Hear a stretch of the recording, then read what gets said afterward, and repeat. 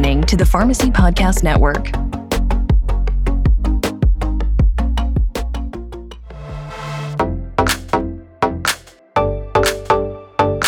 Hello, and welcome to Pharmacists United for Truth and Transparency, the PUTTcast. PUTT is a not-for-profit industry watchdog organization dedicated to exposing the truth about the shady, abusive practices of pharmacy benefit managers and how they affect American patients, healthcare providers, and taxpayers. On the PUTTcast, we'll talk to pharmacy industry experts, influencers, and patients, always with the goal of bringing the truth, transparency, and solutions to America's prescription drug affordability crisis. Hi, everybody. Welcome to the PUTTcast. This is Monique Whitney. I am PUTT's Executive Director, and I am so very happy to have with me, as always, my wonderful co-host, Lauren Young, our Vice President. Lauren has a bit of a strained voice, but Lauren, you want to say hi? Hi, everyone. Thanks for joining us for this episode. And Lauren, thank you for joining us as well. It really is always wonderful whenever you're around.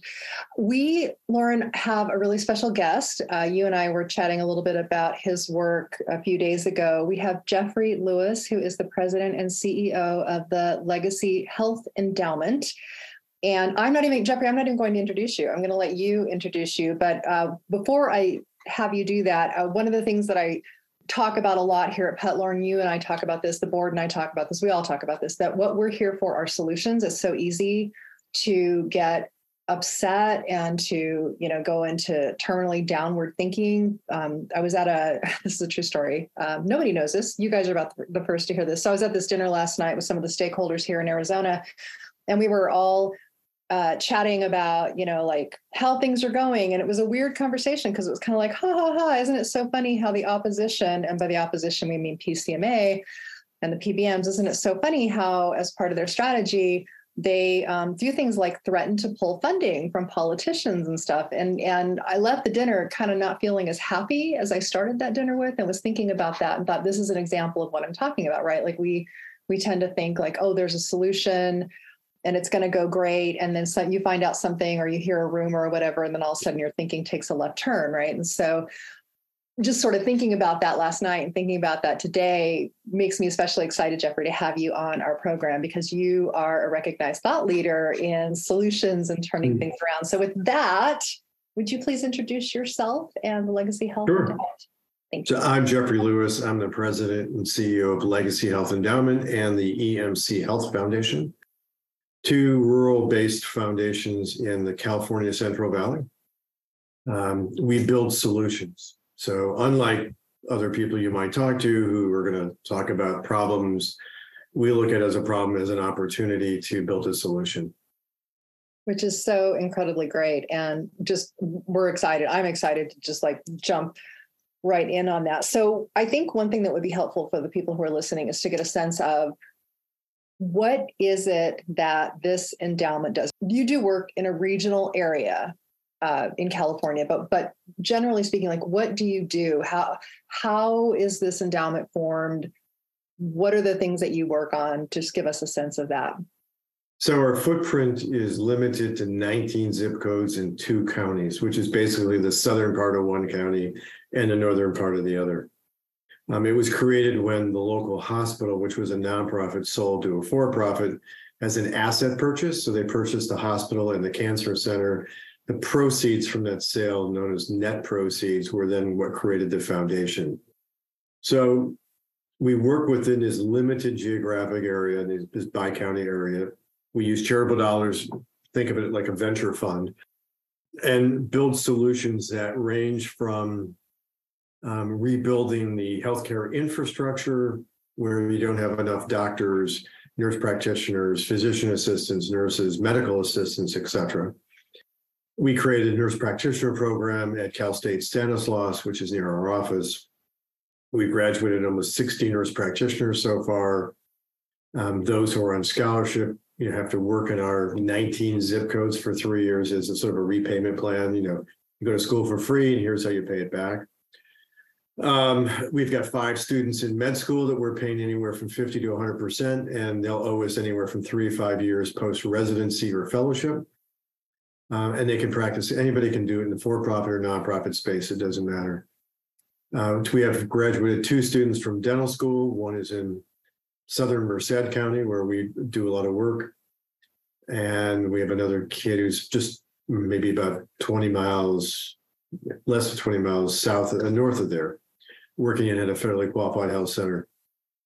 So the idea is, using charitable dollars in a way that people talk about, to your point, but we actually just do it. But the work we do is well beyond this. From an education perspective, it is to rebuild the healthcare infrastructure means you have to understand what people need. I spend a lot of time talking with people about the challenges they face as an individual, as families. What is it like as a mom to have a child with intellectual disabilities? And then what do you need, you as a mom, what do you need to survive? Because a kid gets services under Medicaid or Medi-Cal, but the parent typically doesn't qualify for anything. So we're looking at how do you build a solution to help him or her, and how do you keep the family intact in the process? We have a long-term care project that we created in these 19 zip codes, focused on any person over age 60 with 2 or more comorbidities, limitations in activities of daily living. We put in about $700,000 of foundation dollars. The city of Turlock, which is where our office is, gave us $200,000 just for older Turlock residents. We just got a line item appropriation that starts next month for $125,000 for, again, to spend. We're providing services to these individuals. It ranges from respite care to homemaker services to behavioral health, palliative care, etc. And what you learn from this, because there should always be a lesson, is what does it cost to care for Monique, who's a 77-year-old single woman with congestive heart failure and diabetes and limitations that she can't bathe and a couple of other things. So what does it cost to take care of Monique in her home, however we define that, and then compare that to what's it cost if she were in a long-term care facility, assisted living, et cetera. So we'll have a very rich database. We build partnerships with both the for-profit and the nonprofit side. So it's not just with nonprofits, because if I can find a great for-profit partner, we work with them as well, as we've done in this particular case. CareLinks, which is the largest respite care provider in America, is our case manager. TinRx, which is an independent pharmacy in Turlock, is our pharmacy partner. So if the patient or the client needs medications filled or refilled and can't afford it, we include that as part of the program, and then we reimburse TinRx ourselves. Again, I said we have a palliative care provider, an FQHC partner. So if you don't have a primary care doc, we'll assign one. If you can't get to the doctor, it's either telehealth or they'll come to you. Again, what you can do in rural areas that urban America has forgotten about, because it's all about how do I help you as opposed to just talking about it. And we focus a lot on the employer side. I am deeply concerned about the growth in high deductible health plans, and is the greater deductible a barrier to care for a family or for the parents in the family? And so if you focus on the children, which is great, at some point, one of you needs something, whether it's a vaccination, whether it's just you've got sinus infection, but you're not going to see a doctor or going to an urgent care because it's all cash. You have to meet your deductible. So we're going to actually be polling in about next month or so, talking to employees enrolled in high deductible health plans, asking them a series of questions about what are the barriers to care. And then we're going to identify, I've already actually done this, 2 small rural towns in our area where I know at least one has a high deductible health plan for its employees. And we'll find another one. But the goal is going to be, if we partner with a federally qualified health center and give them, let's say, $50,000 to $100,000 each, and they can use those dollars for helping those individuals meet their deductible. So again, if Monique's a 75-year-old woman, she's just got 3 years younger. She walks into an FQHC. She's not your traditional under 200% of poverty person. Her income is, let's say, 320% of poverty. So it's still not much money. But there's no sliding fee scale for her. So, and she's got a high deductible health plan. If we can help get her in for services and we cover the cost of care, which applies towards her deductible, we're now helping make sure A, she gets the service, and B, it goes again, and we give the clinic the money to pay the deductible, that portion of it. Does that help those individuals in high deductible health plans access care more quickly? So a lot of what we do is answering questions that we generate on how do you help middle income America, which everybody forgets about from DC down. How do you help middle income America survive at a time when it's, the price of gasoline in Little Turlock, California, which is about 70,000 people, premium ranging from $5.05 a gallon to $5.75, and $5.75 for a gallon of gas versus a gallon of milk. Wow. That's what middle class families are facing. That's not that low income families don't face the same thing, but the conversation is always about lower income families as opposed to about the middle class. So through the philanthropy, we are running programs that deal with the population. And there's no income barrier. There's no income limits. It's really about how to help. We're concerned about the cost of prescription drugs. People aren't filling or refilling prescriptions. I'd mentioned a pharmacy called TinRx that we partnered with, owned by two incredible women entrepreneurs. I had a conversation with them, talked about this, and ultimately we designed a formulary together. So you can go to TinRx today if you're commercially insured or uninsured. So we exclude Medicare, Medi-Cal, and the VA. And if any one of 700 different generic medications, you can fill for $2. And we use charitable dollars to make up the difference in copay plus a dispensing fee. That's amazing. Now, if Monique is now a 45-year-old, well, younger, 33-year-old woman with 2 dogs, and she's working full time, and she's insulin dependent, she's been paying, anywhere from $150 to $400 a month out of pocket for insulin plus any comorbidities. So we launched another program with our colleagues at TinRx for a $2 insulin program. You can fill your insulin for $2 if you have commercial insurance or uninsured. And we'll cover the costs as well for any comorbidities. So because you can't offer these kinds of solutions to a Medicare population, the rules say that the feds have to approve anything you do and dabble on a foundation side in Medicare.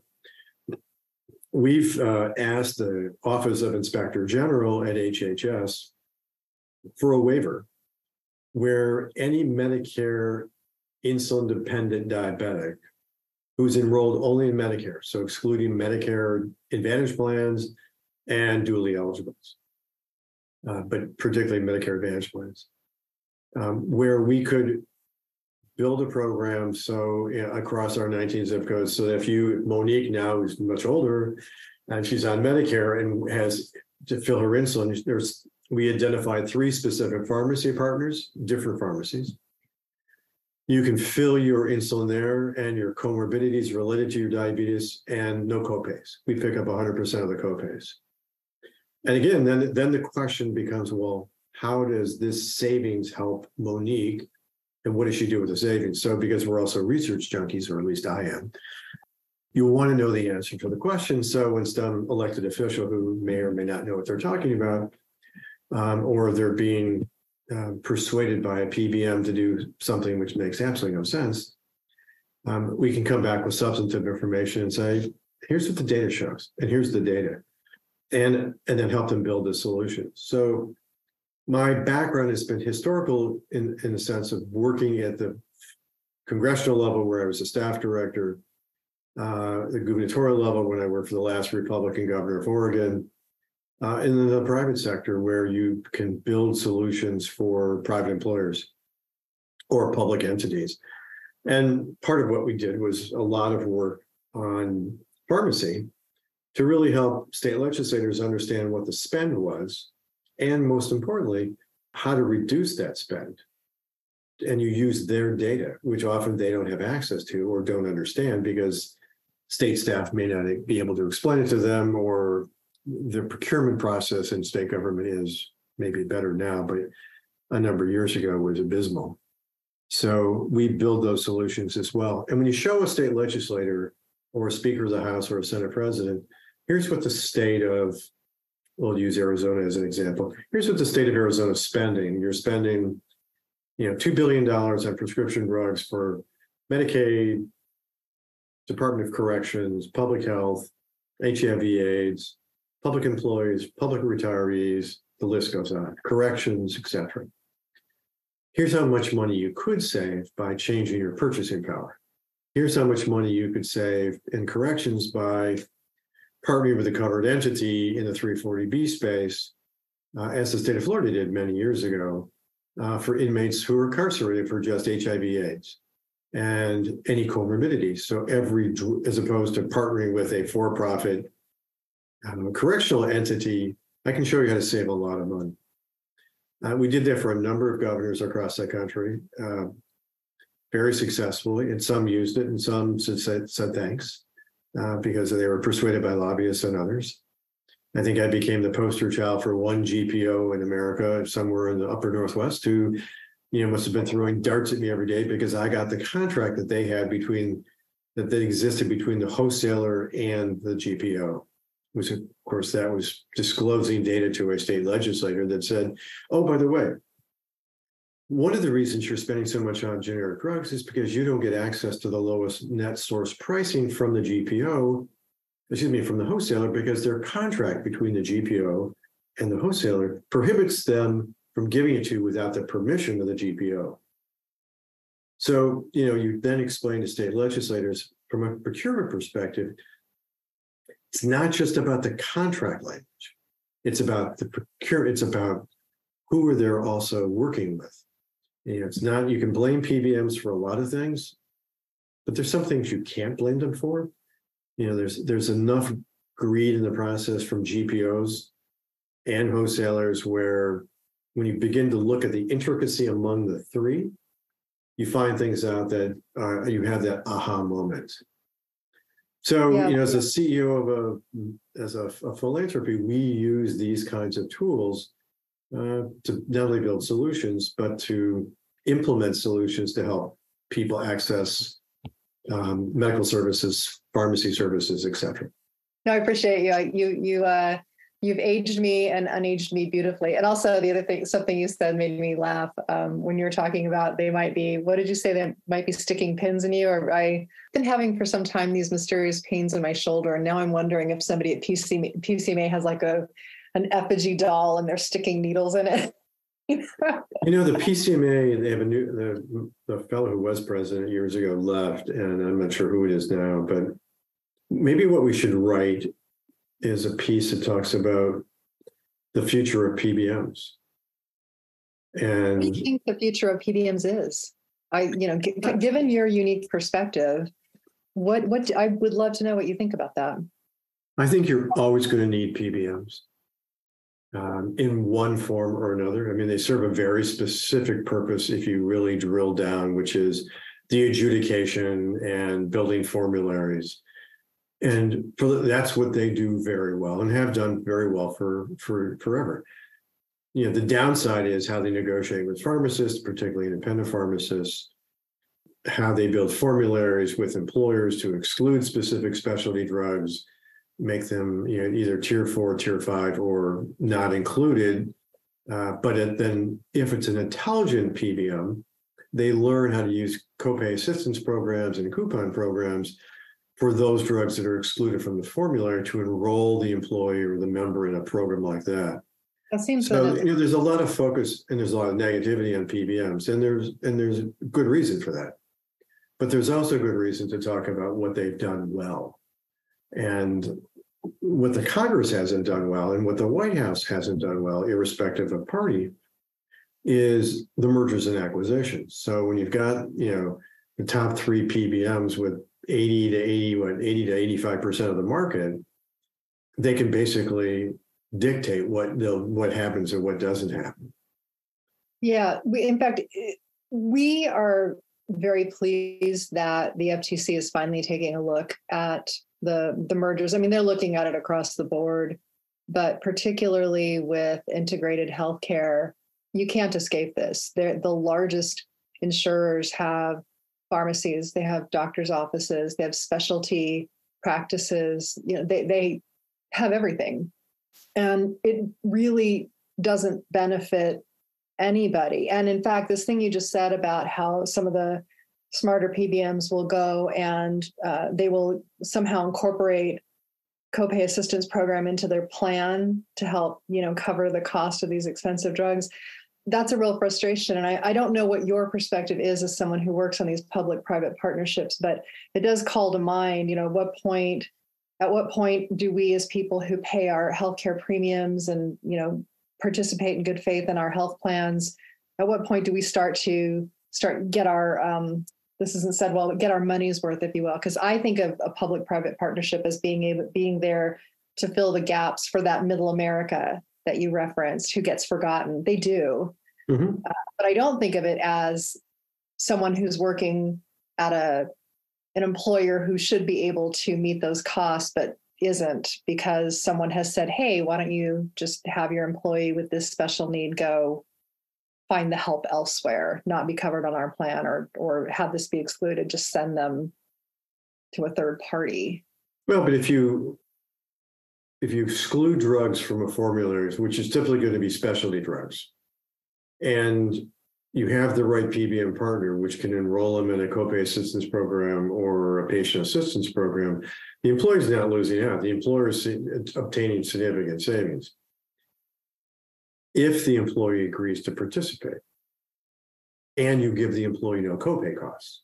You have to incentivize it on both sides. If the employee is going to participate in a copay assistance program or a patient assistance program or Canadian import program, you have to make it so that there's a reason for that employee to participate. On the employer side, it's a significant savings depending on the size of the employer and the health plan that they're enrolled in.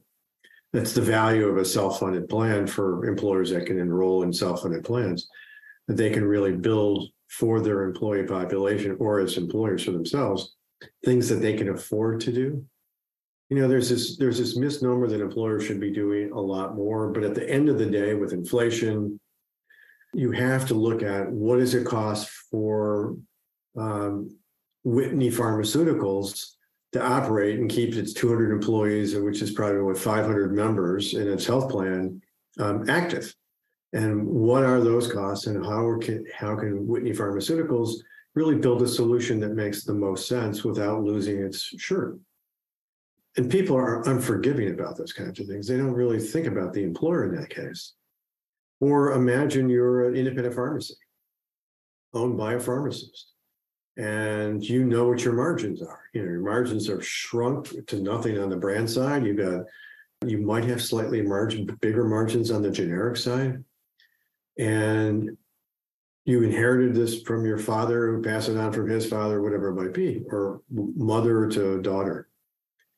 People are quick to criticize, but not quick to think, well, how does this impact them? So when we build solutions, we're always looking at the full circle of partners. And an example with what we do, I make sure that there's always a dispensing fee built in. If you have a pharmacy partner who's going to play with you, basically, and accept your idea, and then you're going to pay for all this stuff, they can't lose money. Solutions for pharmacies have to be that they're at the end of the day, first and foremost, it's a for-profit entity. Tax status is irrelevant.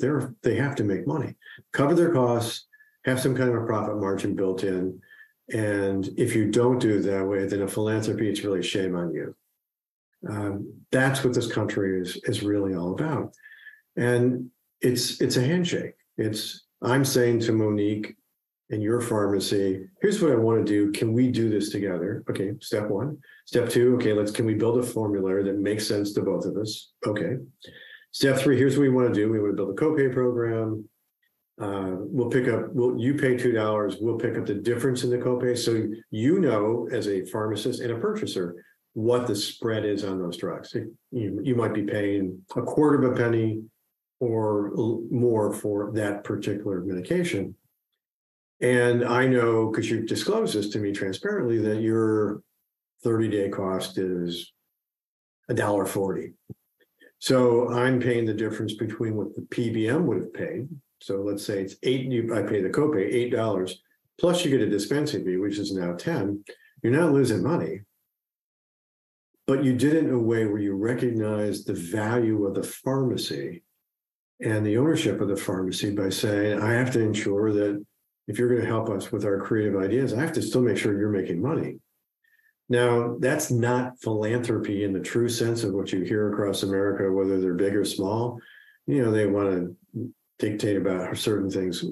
I live in rural California now, having moved out from the East Coast, and it's a different world where you have to help your neighbor, where you have to build solutions that really are, my mantra is real solutions for real problems. And if you forget about that, then you've really forgotten about the soul of this country and the soul of the families that you're working with and trying to help, and really never forgetting about the forgotten middle, which everybody forgets about except us. There's this corporatization of healthcare.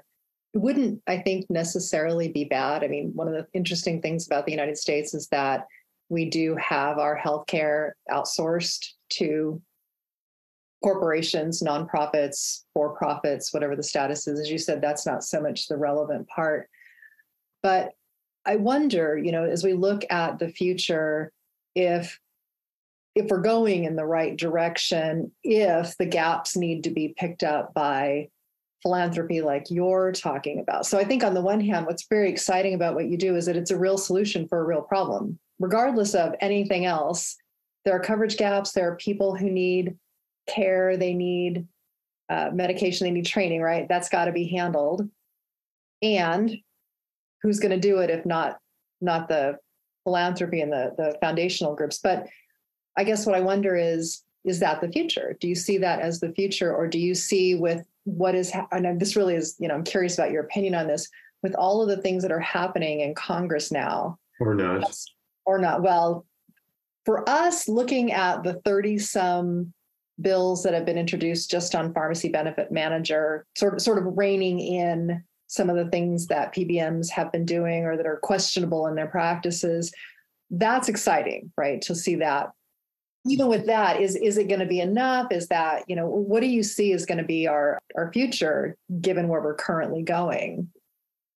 Well, you already have the corporatization of healthcare that's already been done. Yeah, and it started with Kaiser. And they've got a business model that works exceedingly well. And you've got all these, private insurance plans that have tried to copy it one way or the other. And years ago in the late 70s, we created Medicare HMOs. Conceptually, great program, kind of built off the Kaiser model, conceptually. Until those Medicare recipients, as they aged in place, started costing more than what what they were being reimbursed by Medicare. And then the Medicare HMOs in Florida, as an example, started dumping patients. And it's only a question of time is when is that Medicare Advantage plan going to face the same kind of challenges?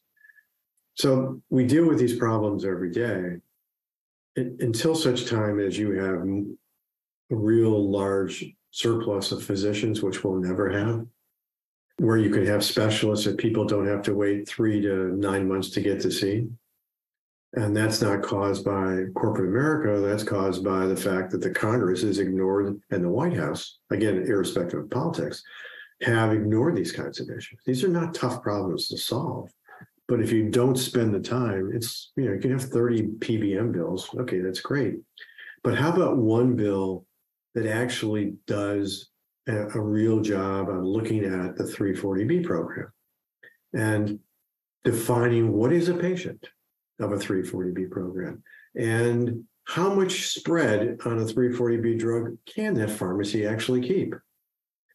So what the CVS's, what the private, some of the chain drugstores do in terms on the 340B side versus what a private independent pharmacy does. Why don't we spell out those rules? Well, there's such a lack of courage to really dive into this from the left and the right, because the left is afraid, well, if we open up the definition of the patient and really define it like it was supposed to be, then, our constituency will have problems. Well, I'm not sure who their constituency is in that case, but, and the right hand and the far right is real concerned about, doing this without disrupting nonprofit or disproportionate share hospitals, who are where the program basically started. It's one thing for candidates to talk about healthcare. Most of them it's a talking point and a card that they use.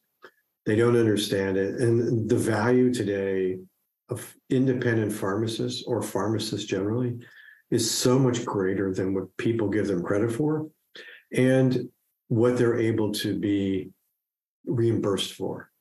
They never make the cost of care. So I would rather build a health solution where a pharmacist collaborates with a physician's assistant or a nurse practitioner, independent pharmacist, doesn't have to go to whatever the CVS Caremark model is or whatever Walgreens is doing next, but build it together so that people can come in. If I need help, I can go see the local medical care provider. I can see a doc in a box, but it's right in the pharmacy, right in the grocery store. And again, when you think about this urban versus rural, in some cases, you can't find that people can't get access. So you have to figure out how to do this. So let me give you a real life example. We have two counties. One is more rural than the other, and they're both very rural. But, we've an FQHC partner in part of one, and people who need specialists have to go to either Stanford, which is a 2 or 3 hour drive, depending on traffic, or to University of California, San Francisco, again, a 2 or 3 hour drive, and you're on a waiting list to see somebody. So we're working with the clinic, again, using charitable dollars to bring a specialist every 3 weeks into this one clinic. And we're collaborating with one of these university-based partners. But the goal is, if it works with this one specific subspecialty, then I hope to have entree to their colleagues in other subspecialties. So if I can bring Dr. Whitney, who's now a 35-year-old brilliant neurologist, to this clinic once every 3 weeks, has a panel of patients from 7 a.m. or whatever, 8 to 6, and then leaves for the day and goes back, and is an employee of a large university-based system, and the FQHC is just reimbursing them for the day, once every 3 weeks. They're reimbursing the system. You bring rural care to the people, in rural specialty care. So I'm going to take you in another limb, which is, at some point, I'd like to take the pharmacist out of the office into the home of Medicare recipients. Pharmacists do those, bring your drugs in a bag, talking, we'll see what anything's duplicative, you shouldn't be taking, and you bring them in. We have a lot of people who can't get to the pharmacy. If the pharmacist leaves his or her pharmacy, they're not making any money. So why don't we build a program where that pharmacist goes into the home, just like a doctor, a nurse practitioner, or a PA, delivers that service and talks to the patient at the same time? Why don't we build a system for behavioral health patients, particularly on Medicaid, or in my case, Medi-Cal, who are on multiple behavioral health drugs, where the pharmacist manages the pharmacy care, just the pharmacy care of that patient, and decides that he's going to, his goal is to make sure that Shannon, who is a 24-year-old person who's got psychotic related issues, stays on her meds that Dr. Whitney has prescribed. But we incentivize it for the pharmacist by saying, okay, we're going to let you participate in the pharma care or the pharmacy care of Shannon, because we're going to increase your copay for all the care given to that Medicaid. If Shannon's a Medi-Cal patient, you're managing your pharmacy. You're the one making the phone call or texting, whatever mode it is, to get her to come fill or refill her meds. And every time you're doing that and she stays current, you're getting an enhanced dispensing fee. We built that solution in Iowa with the Iowa Pharmacy Association a long time ago. I think Tom Temple was the head of the Pharmacy Association at the time, brilliant guy. And, it worked to help pharmacists on the behavioral health drugs. Well, why don't we do that? Why aren't we doing that in Phoenix or Scottsdale? Why aren't we doing that in other parts of the country where people talk about the needs of people with behavioral health challenges? A pharmacist plays an incredible role in that, not just filling the drugs, but, monitoring what's going on with that patient. But we don't value today that pharmacist role, and that's wrong. So when we build solutions like that, we then bring the farm. So, any pharmacy that we work with, we make sure that they're reimbursed appropriately for their time of care. Where do your ideas come from for things like that? Because everything that you've just described is something can't think of a single pharmacy out there that wouldn't be like, yes, that's what we went to school for. That's what we are here to do. We're not pill counters behind the counter handing you your back.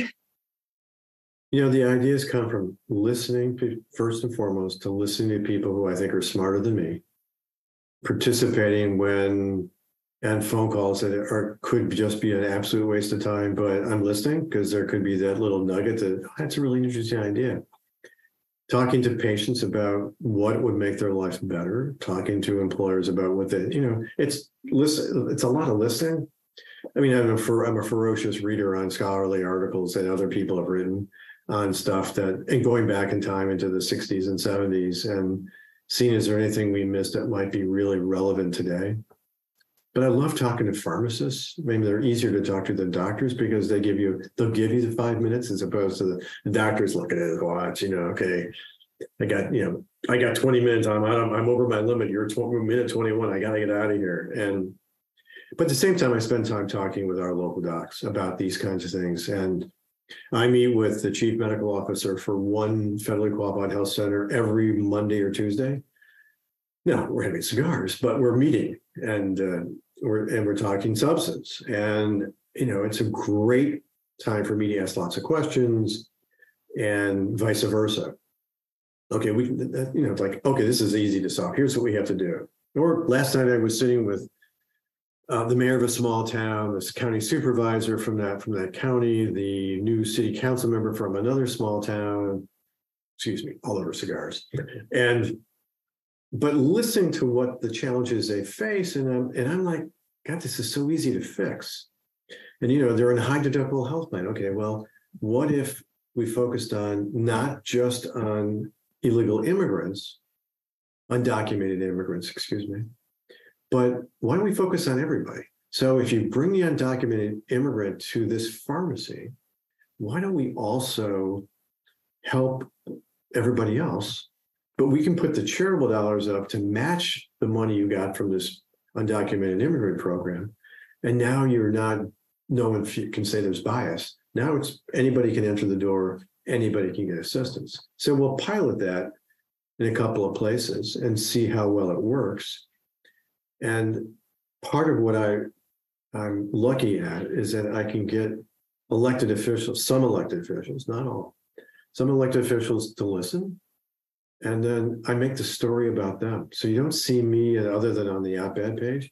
The stories are always about the elected official because when, Senator Whitney is got this thing she wants to do, and I'm just a guy behind the scenes trying to help, and she gets a great headline, or she gets above the fold on the front page of the newspaper your town is in. You're a happy camper, and you're texting it to people here. You might want to read this, and I'm just like, okay, my phone's going to ring again because the senator got great coverage. What do you want to do next?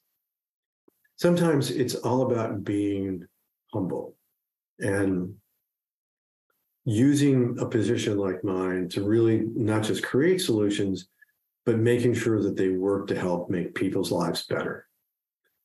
Sometimes it's one life at a time. Sometimes it's a lot more, but it's the important part of the work that we do to never forget anyone. Economics and income are not the issue. It's really, I'm looking at the soul, the person we're trying to help, and because there before the grace of God could be me. So you never forget that. and you never forget a beautiful smile. That's just absolutely lovely. So we're going to move into the last part of the podcast, and everything you've been sharing calls to mind so many of the members that Shannon and I talk to all the time. We've got a lot of brilliant, creative people who are in the PUTT membership body. And, you know, if someone were to have an idea, or someone had maybe not even an idea, but they identify that gap, what advice would you give them for being able to find someone to partner with them, similar to what you do? So you work with 19 zip codes in Central California. There probably aren't very many organizations like the Legacy Health Endowment, but what advice would you give for someone if they were in, you know, a state in the middle part of the country, looking at a gap and thinking, we got to do something about this? Well, let's just use Arizona as an example. So you have a couple of philanthropies, I think, in Arizona. You probably have more than most people know about and everybody knows about, but you got a couple of big ones. But you also have corporations who are doing business there. And, you know, how do I partner with that corporation, and what will it cost? What do I need to do to optimize this idea that I have, that I've now talked to Professor Whitney about, and Professor Lewis, and they've built me this solution, and they've run the numbers, and here's what it's going to cost to do this. And the impact in our community, where you have a huge store, will be significant.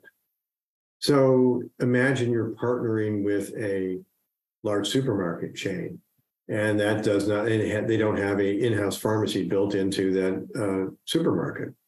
They want to be better known, or there's greater competition. You have to look at different ways to build a solution. It's not just about dollars, it's about ideas that can create greater competition that somebody might not want.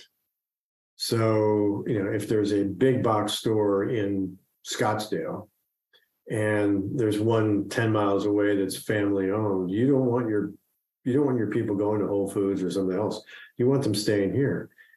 And how do I do that? Well, I'll bring you a solution to how to do that through my unique pharmacy program, and they help cover the cost.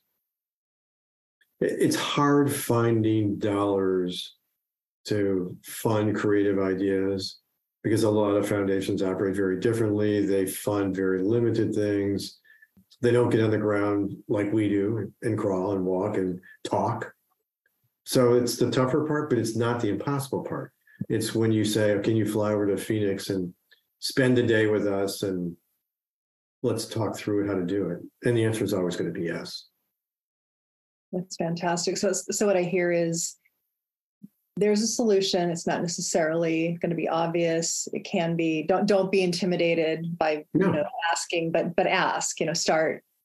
Talking to your community, and I think that makes a lot of sense, because it sounds like that's exactly what the Legacy Health Endowment started doing from the time that someone had the idea to put it together, and now here you are, having funded so many programs, including this wonderful one that you've set up with 10RX, and we know them because they are also PUTT members, and that's exactly what people should do. So thank you, Jeffrey Lewis. Thank you so much. We appreciate you being on the PUTTcast.